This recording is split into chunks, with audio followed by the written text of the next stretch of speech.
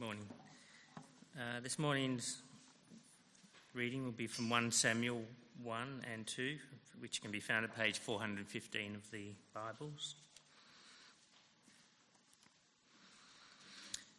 There was a certain man from Ramathaim, a Zophite, from the hill country of Ephraim, whose name was Elkanah, son of Jeroham, the son of Elihu, the son of Tohu, the son of Zuph, an Ephraimite. He had 2 wives. One was called Hannah and the other Peninnah. Peninnah had children, but Hannah had none. Year after year, this man went up from his town to worship and sacrificed to the Lord Almighty at Shiloh, where Hophni and Phinehas, the 2 sons of Eli, were priests of the Lord. Whenever the day came for Elkanah to sacrifice, he would give portions of the meat to his wife Peninnah and to all her sons and daughters. But to Hannah he gave a double portion because he loved her, and the Lord had closed her womb. Because the Lord had closed Hannah's womb, her rival kept provoking her in order to irritate her. This went on year after year. Whenever Hannah went to the house of the Lord, her rival provoked her till she wept and would not eat. Her husband Elkanah would say to her, "Hannah, why are you weeping? Why don't you eat? Why are you downhearted? Don't I mean more to you than 10 sons?" Once when they had finished eating and drinking in Shiloh, Hannah stood up. Now Eli the priest was sitting on his chair by the doorpost of the Lord's house. In her deep anguish, Hannah prayed to the Lord, weeping bitterly, and she made a vow, saying, "Lord Almighty, if you will only look on your servant's misery and remember me, and not forget your servant, but give her a son, then I will give him to the Lord for all the days of his life, and no razor will ever be used on his head." Now, chapter 2. Then Hannah prayed and said, "My heart rejoices in the Lord. In the Lord my horn is lifted high. My mouth boasts over my enemies, for I delight in your deliverance. There is no one holy like the Lord. There is no one besides you. There is no rock like our God. Do not keep talking so proudly, or let your mouth speak such arrogance. For the Lord is a God who knows, and by him deeds are weighed. The bows of the warriors are broken, but those who stumbled are armed with strength. Those who were full hire themselves for food, but those who are hungry no more. She who was barren has borne 7 children, but she who has had many sons pines away. The Lord brings death and makes alive. He brings down to the grave and raises up. The Lord sends poverty and wealth. He humbles and he exalts. He raises the poor from the dust and lifts the needy from the ash heap. He sets them with princes and has them inherit a throne of honour. For the foundations of the earth are the Lord's. On them he has set the world. He will guard the feet of his faithful servants, but the wicked will be silenced in the place of darkness. It is not by strength that one prevails. Those who oppose the Lord will be broken. The Most High will thunder from heaven. The Lord will judge the ends of the earth. He will give strength to his king and exalt the horn of his anointed. Then Elkanah went home to Ramah, but the boy ministered before the Lord under Eli the priest. Thanks, Mark. On the 8th of April 1966, Time magazine published this edition. I've got a photo of it on the screen behind me. It became famous for its title, "Is God Dead?" The publication was a sensation all around the world. Articles were written about this publication, news stories were told. I understand that the editor in charge of Time magazine at the time, Otto Frumbringer, received something like 3,500 letters of complaint. The article largely was about how some progressive or liberal theologian thinkers were trying to remove God from theology. It's not something many of us would have ever really even considered, but the title struck a chord.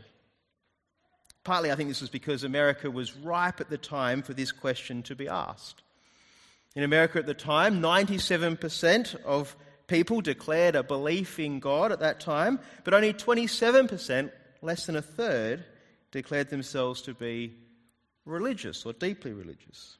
This was the time of Billy Graham, Second Vatican Council and the renewal of Catholicism. And yet this question, is God dead, it rang a bell that clanged really loudly. In Australia today, about 45% of the population describe themselves as Christian, but only 7% describe themselves as active participants in Christianity. And as we look at the state of our church, or the church as a wider institution, it's not hard, is it, to see why many people have walked away. There is, even in some parts of our society, a palpable hatred towards the church. And I think many of us would think that is justified in some cases. If we look at the institution of the church today, many might ask again the question that Time magazine asked so well in 1966. Is God dead? And if he's not dead, has he just stopped listening? In many ways, I think the book of 1 Samuel helps us to answer just that question. Has God stopped listening? 1 Samuel is the story of how Israel became a monarchy, a nation ruled by kings. You might remember that Israel was God's special people. At the time of 1 Samuel, when it was written, they were in God's special place, in the special land. But things were a mess.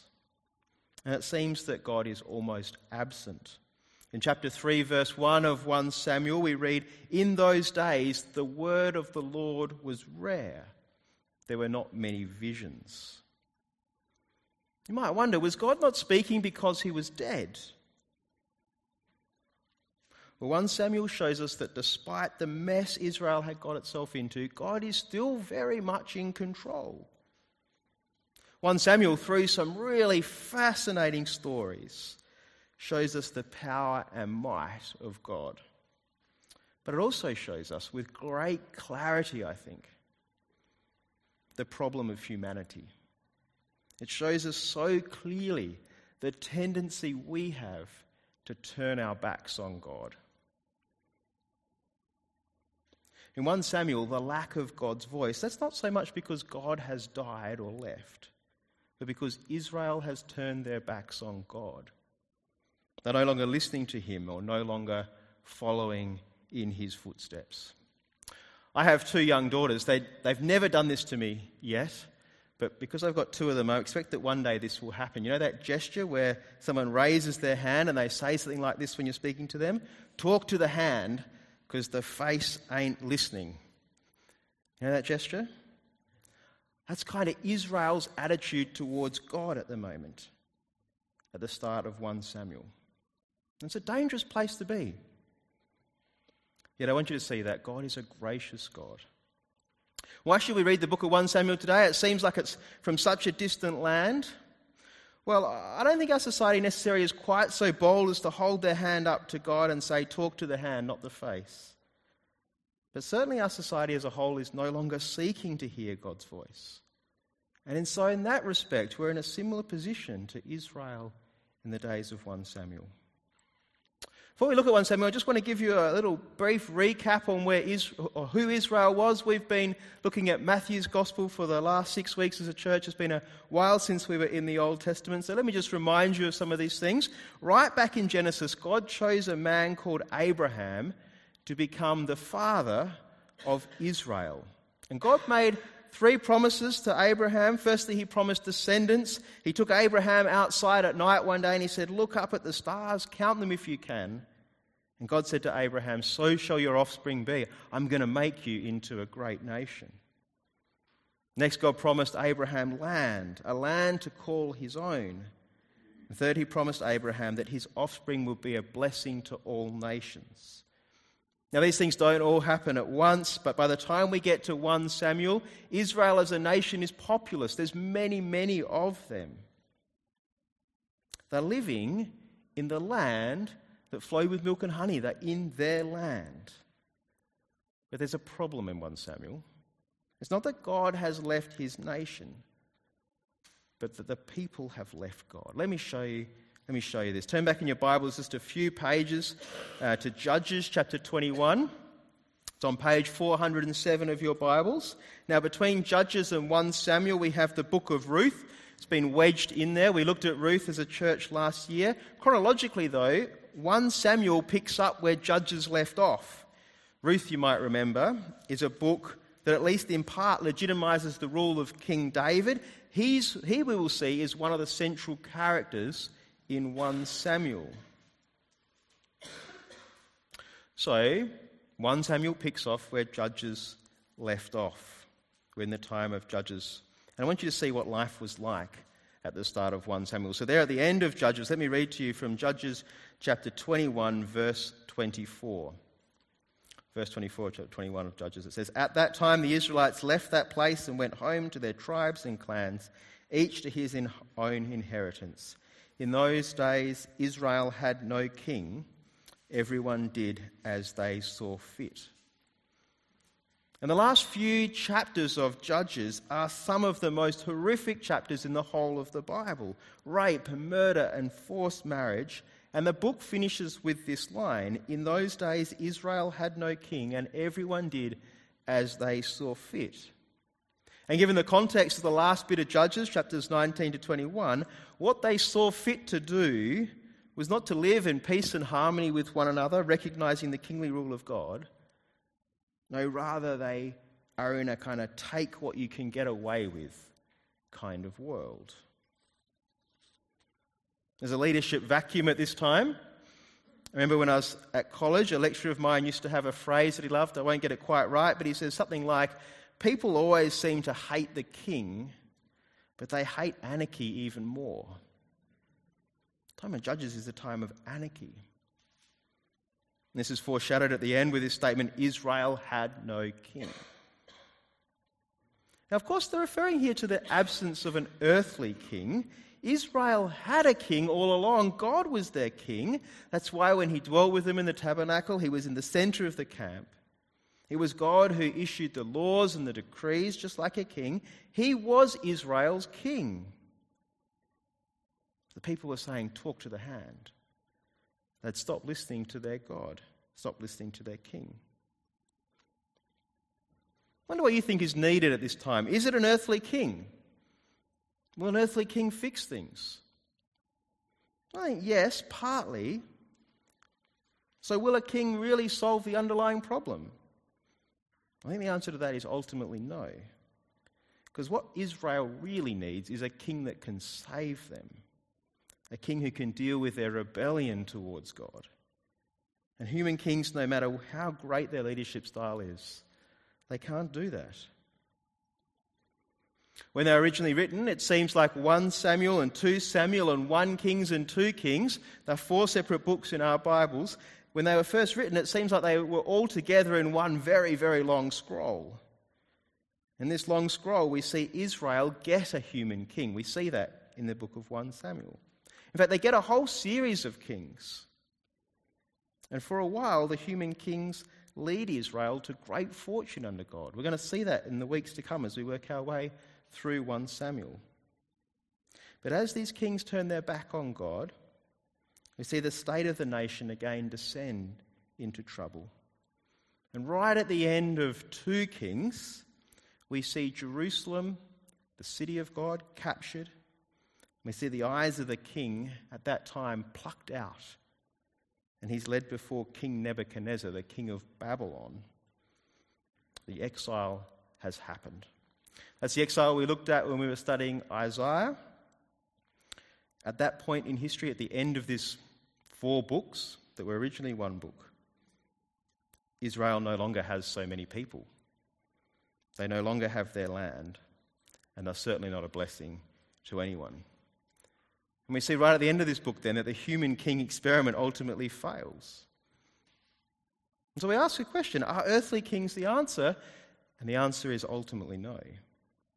What's really needed is submission to God's kingly rule. And that, I think, is the overarching message of 1 Samuel right through to the end of 2 Kings. That's a bit of a snapshot about where the book fits in the story of God. Having said all that, let's go and have a look at how 1 Samuel starts. The book opens with an introduction to Hannah. Mark read it to us before. Hannah, we heard, is the wife of Elkanah. We're told as we read the story that Hannah's not in a good place. Elkanah has another wife, and we're told she's Hannah's rival. We're told this rival provokes Hannah to the point where she breaks and weeps. She gets so upset that she stops eating. And the source of her pain, well, Hannah's not been able to have children. And I want to stop just for a sec here, just to acknowledge that while some of the things that we're going to read about in 1 Samuel are really foreign to us, for example, husbands with 2 wives, pretty foreign to us today, other things will strike a real chord of familiarity for us. Some of us here may have felt Hannah's pain firsthand. Or perhaps if we haven't felt it ourselves, we might have walked that path with friends and family, sharing in that pain. If that's you today, I want you to see here that there is no blame attributed to Hannah here. It's not her fault. She's not presented as being more sinful than Elkanah's other wife. In fact, the opposite is actually shown as true. Hannah is held up in Samuel as a shining light. She's held up as a beacon of hope, an example of faithfulness. Indeed, I think in Hannah we see a great contrast between her faith and the disobedience of Israel as a whole. And in Hannah's story, we see one of the great themes of the book of 1 Samuel being told. It's a theme of inversion. It's the story of the proud and the haughty falling and breaking their necks. It's the story of a young boy slaying a 9-foot giant. It's the story of the most unlikely looking fellow becoming the king, the great king.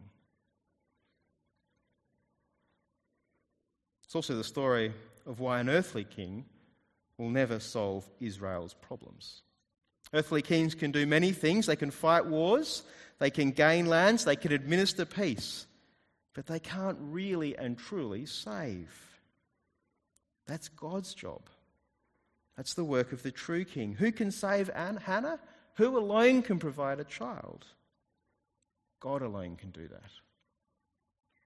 Let me read to you from verse 9. I'd love you to follow along. It's on page 416, verse 9 of 1 Samuel chapter 1.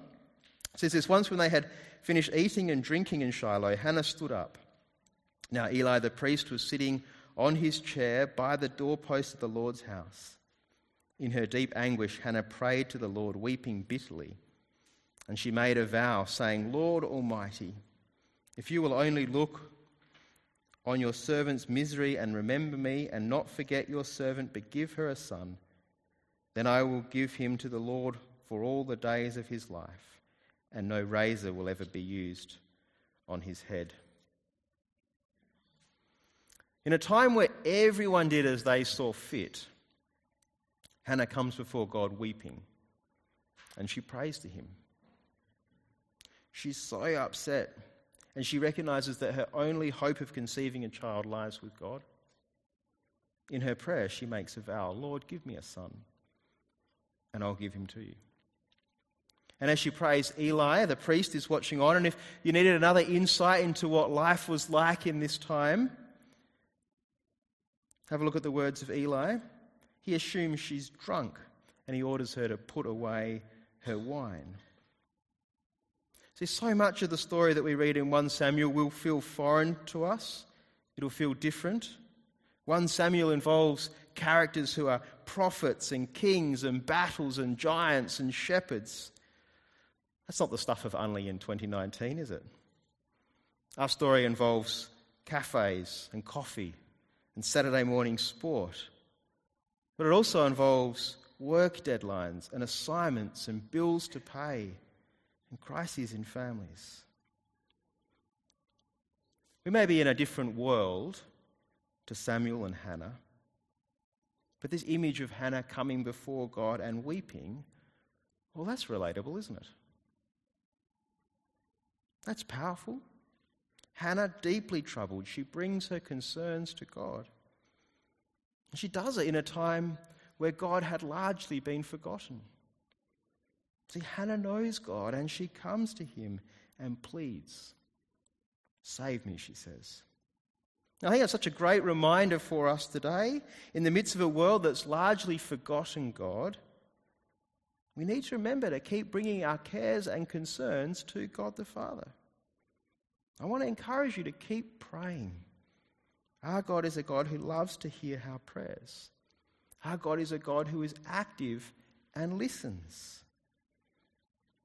If there are things wearing you down at the moment, if there are things causing you deep anguish, pray about those things. Roll your concerns onto God. He's powerful, He's just, and He's a loving God. Perhaps at the moment, just praying to God might seem a little difficult. If you would love someone to pray with you, come and see me after. There are many people here who would love to join you in bringing your prayers and petitions to our Father God. Hannah pleads with God, and in His kindness and mercy, God listens to Hannah, and she gives birth to a son. He's no ordinary son, though, is he? From before his conception, he was promised, dedicated to the Lord. In a time where so many had turned their backs on God and stopped listening to him, Hannah promises to give her baby over to God. Hannah names her boy Samuel. I understand that's a bit of a pun because the word Samuel sounds very similar in the Hebrew language to God hears, the word for God hears. So in naming Samuel, Hannah is essentially saying, God has heard my prayers. Well, let me read to you how this happens from verse 24. After he was weaned, she took the boy with her, young as he was, along with a 3-year-old bull, an ephah of flour and a skin of wine, and brought him to the house of the Lord at Shiloh. When the bull had been sacrificed, they brought the boy to Eli, and she said to him, "Pardon me, my lord. As surely as you live, I am the woman who stood here beside you, praying to the Lord. I prayed for this child, and the Lord has granted me what I asked of him. So now I give him to the Lord. For his whole life he will be given over to the Lord." And he worshipped the Lord there. In a time where everyone did as they saw fit, we have Hannah honouring her promise. Imagine how hard it would have been for Hannah, waiting for years to have a baby. And then she waits for that baby to be weaned. I wonder if she kind of kept the feeding going for longer than most probably would normally. Regardless of what it costs her, Hannah honours her promise and she dedicates Samuel to the Lord. And when she does so, she prays at the start of chapter 2, a truly wonderful prayer. I want to work through this prayer with you over the next few minutes. I'd love you to look for 2 things in this prayer as we read it together. Firstly, I want you to note the state of Hannah's heart. The second thing I want you to see is the way in which this prayer seems to speak of God righting the wrongs, sort of flipping things upside down, inverting things, if you will. Let me read from the start of this prayer in chapter 2. Then Hannah prayed and she said, "My heart rejoices in the Lord. In the Lord my horn is lifted high. My mouth boasts over my enemies, for I delight in your deliverance. There is no one holy like the Lord. There is no one besides you. There is no rock like our God. Do not keep talking so proudly or let your mouth speak such arrogance. For the Lord is a God who knows, and by him deeds are weighed." You see Hannah's heart here rejoicing in the Lord, and she rejoices because she knows what God is like. She knows him as the one who delivers. After all, he delivered her, he rescued her. Because of God, she gave birth to Samuel. And she goes on, it tells us, to have a number of other children. Today, our need for deliverance, it might not be anything like Hannah's. But all of us today can rejoice in the knowledge that here is a God who saves. That our God is a God who is able and willing to change us. Hannah knows of the holiness of God. You see that there? She knows of his steadfast power. She refers to him as a rock. And at a time where everyone in the land did as they see fit, Hannah knows that God knows. Hannah knows that nothing can be hidden from God. In a time where appalling things were happening, Hannah knows that God knows what's going on. And that's a great comfort for Hannah. Over the weekend, we've heard terrible news coming out of New Zealand and Christchurch. How could this happen?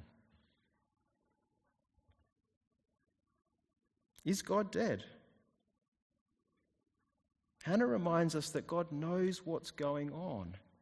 He's not deaf or blind. Should be a great comfort for us today. God knows. Today, I think many of us will be yearning for justice for Christchurch, if such a thing is really even possible. Yearning for justice in a church that's broken. Perhaps we're yearning for justice ourselves. God knows today what we're like as well. He knows each of us, warts and all. And yet even knowing us like that, he sent his Son to die for us out of love for us. He knows you, he knows me, he knows our deeds, and yet he still loves us. For Hannah, I think, though, her delight here comes from seeing the knowledge that God is a just God. He knows what we think of him. He knows how we lived. And he's a God of justice. Hannah's seeing the world all around her with their people with their backs turned to God, doing as they see fit. And she knows that God knows what's happening. And it's a source of comfort for her because she knows that eventually God will make things right. He'll bring justice. Let me show you that. Let me read on in Hannah's prayer.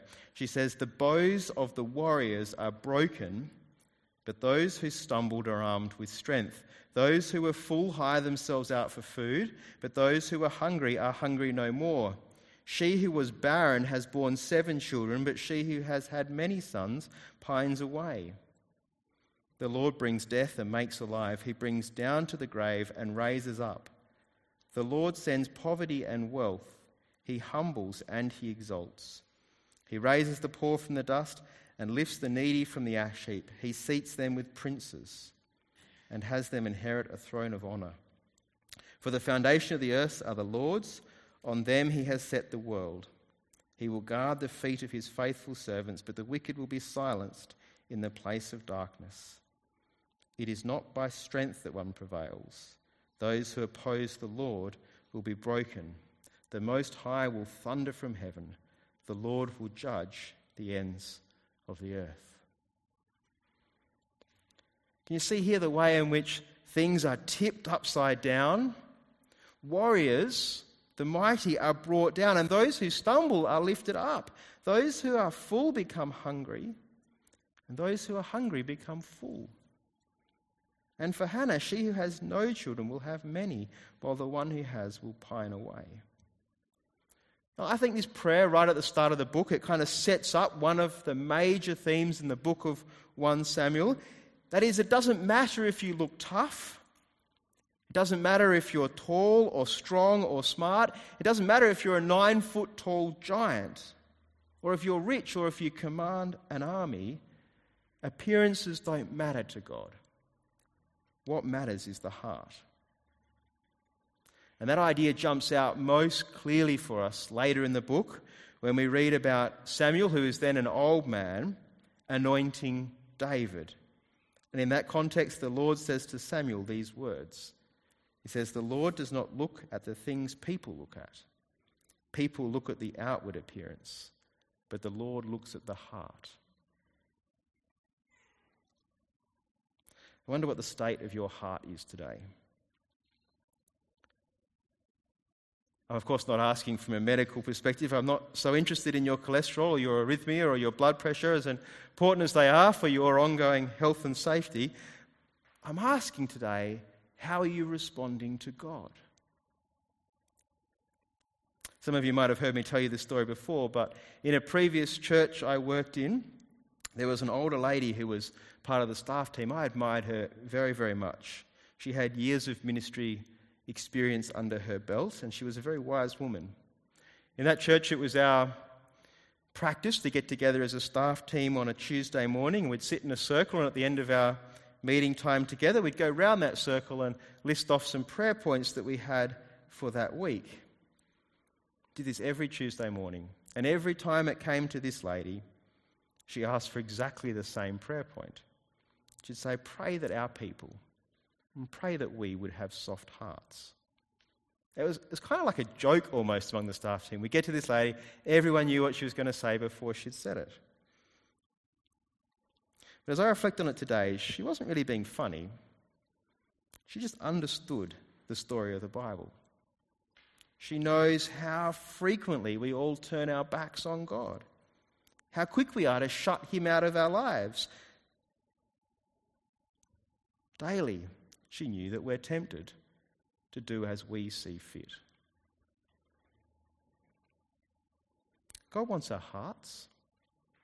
He knows our hearts already, and he knows us. As we get into the book of 1 Samuel, as we read more about the state of Israel, we might ask ourselves, is God dead? As we look around our world today, we might ask a similar thing today. 1 Samuel will help us to see that God is very much active. He was active then, he's active today. He had not left Israel even though they had turned their backs on him. Throughout this book, we're going to see that God is still very much alive, that he's still very much in control. We're also going to see that God wants us to follow him, to walk in his ways, and to have a heart that yearns for him. For Israel, they thought the problem, or the solution to their problem, I should say, was a human king who would protect them. And while their kings had a heart that was after God's own heart, and while that king directed the people back towards God, things went well for Israel. But ultimately we see in the story of 1 Samuel through to 2 Kings that human kings fail. That's because kings and queens are human just like us. They're subject to sinfulness. Another solution is needed. That solution, ultimately, the Bible tells us, is found in King Jesus. He is God's true king, the one who reveals the Father, the one who points us back to God himself. He's the king who can truly save. Looking forward to exploring that with you further as we keep reading through 1 Samuel. Let me pray for us. Almighty God, we come before you today asking that you would be at work in our hearts. Help us to yearn for you. Father, we thank you that you are a God of justice. As we look around our world, we plead that your justice would be revealed. Father, we thank you for Jesus, who has rescued us, who has saved us, and who ultimately will bring justice to this world. Father, we thank you for the gift of your Spirit that is shaping our hearts, and we ask that you would help them to stay soft. Amen.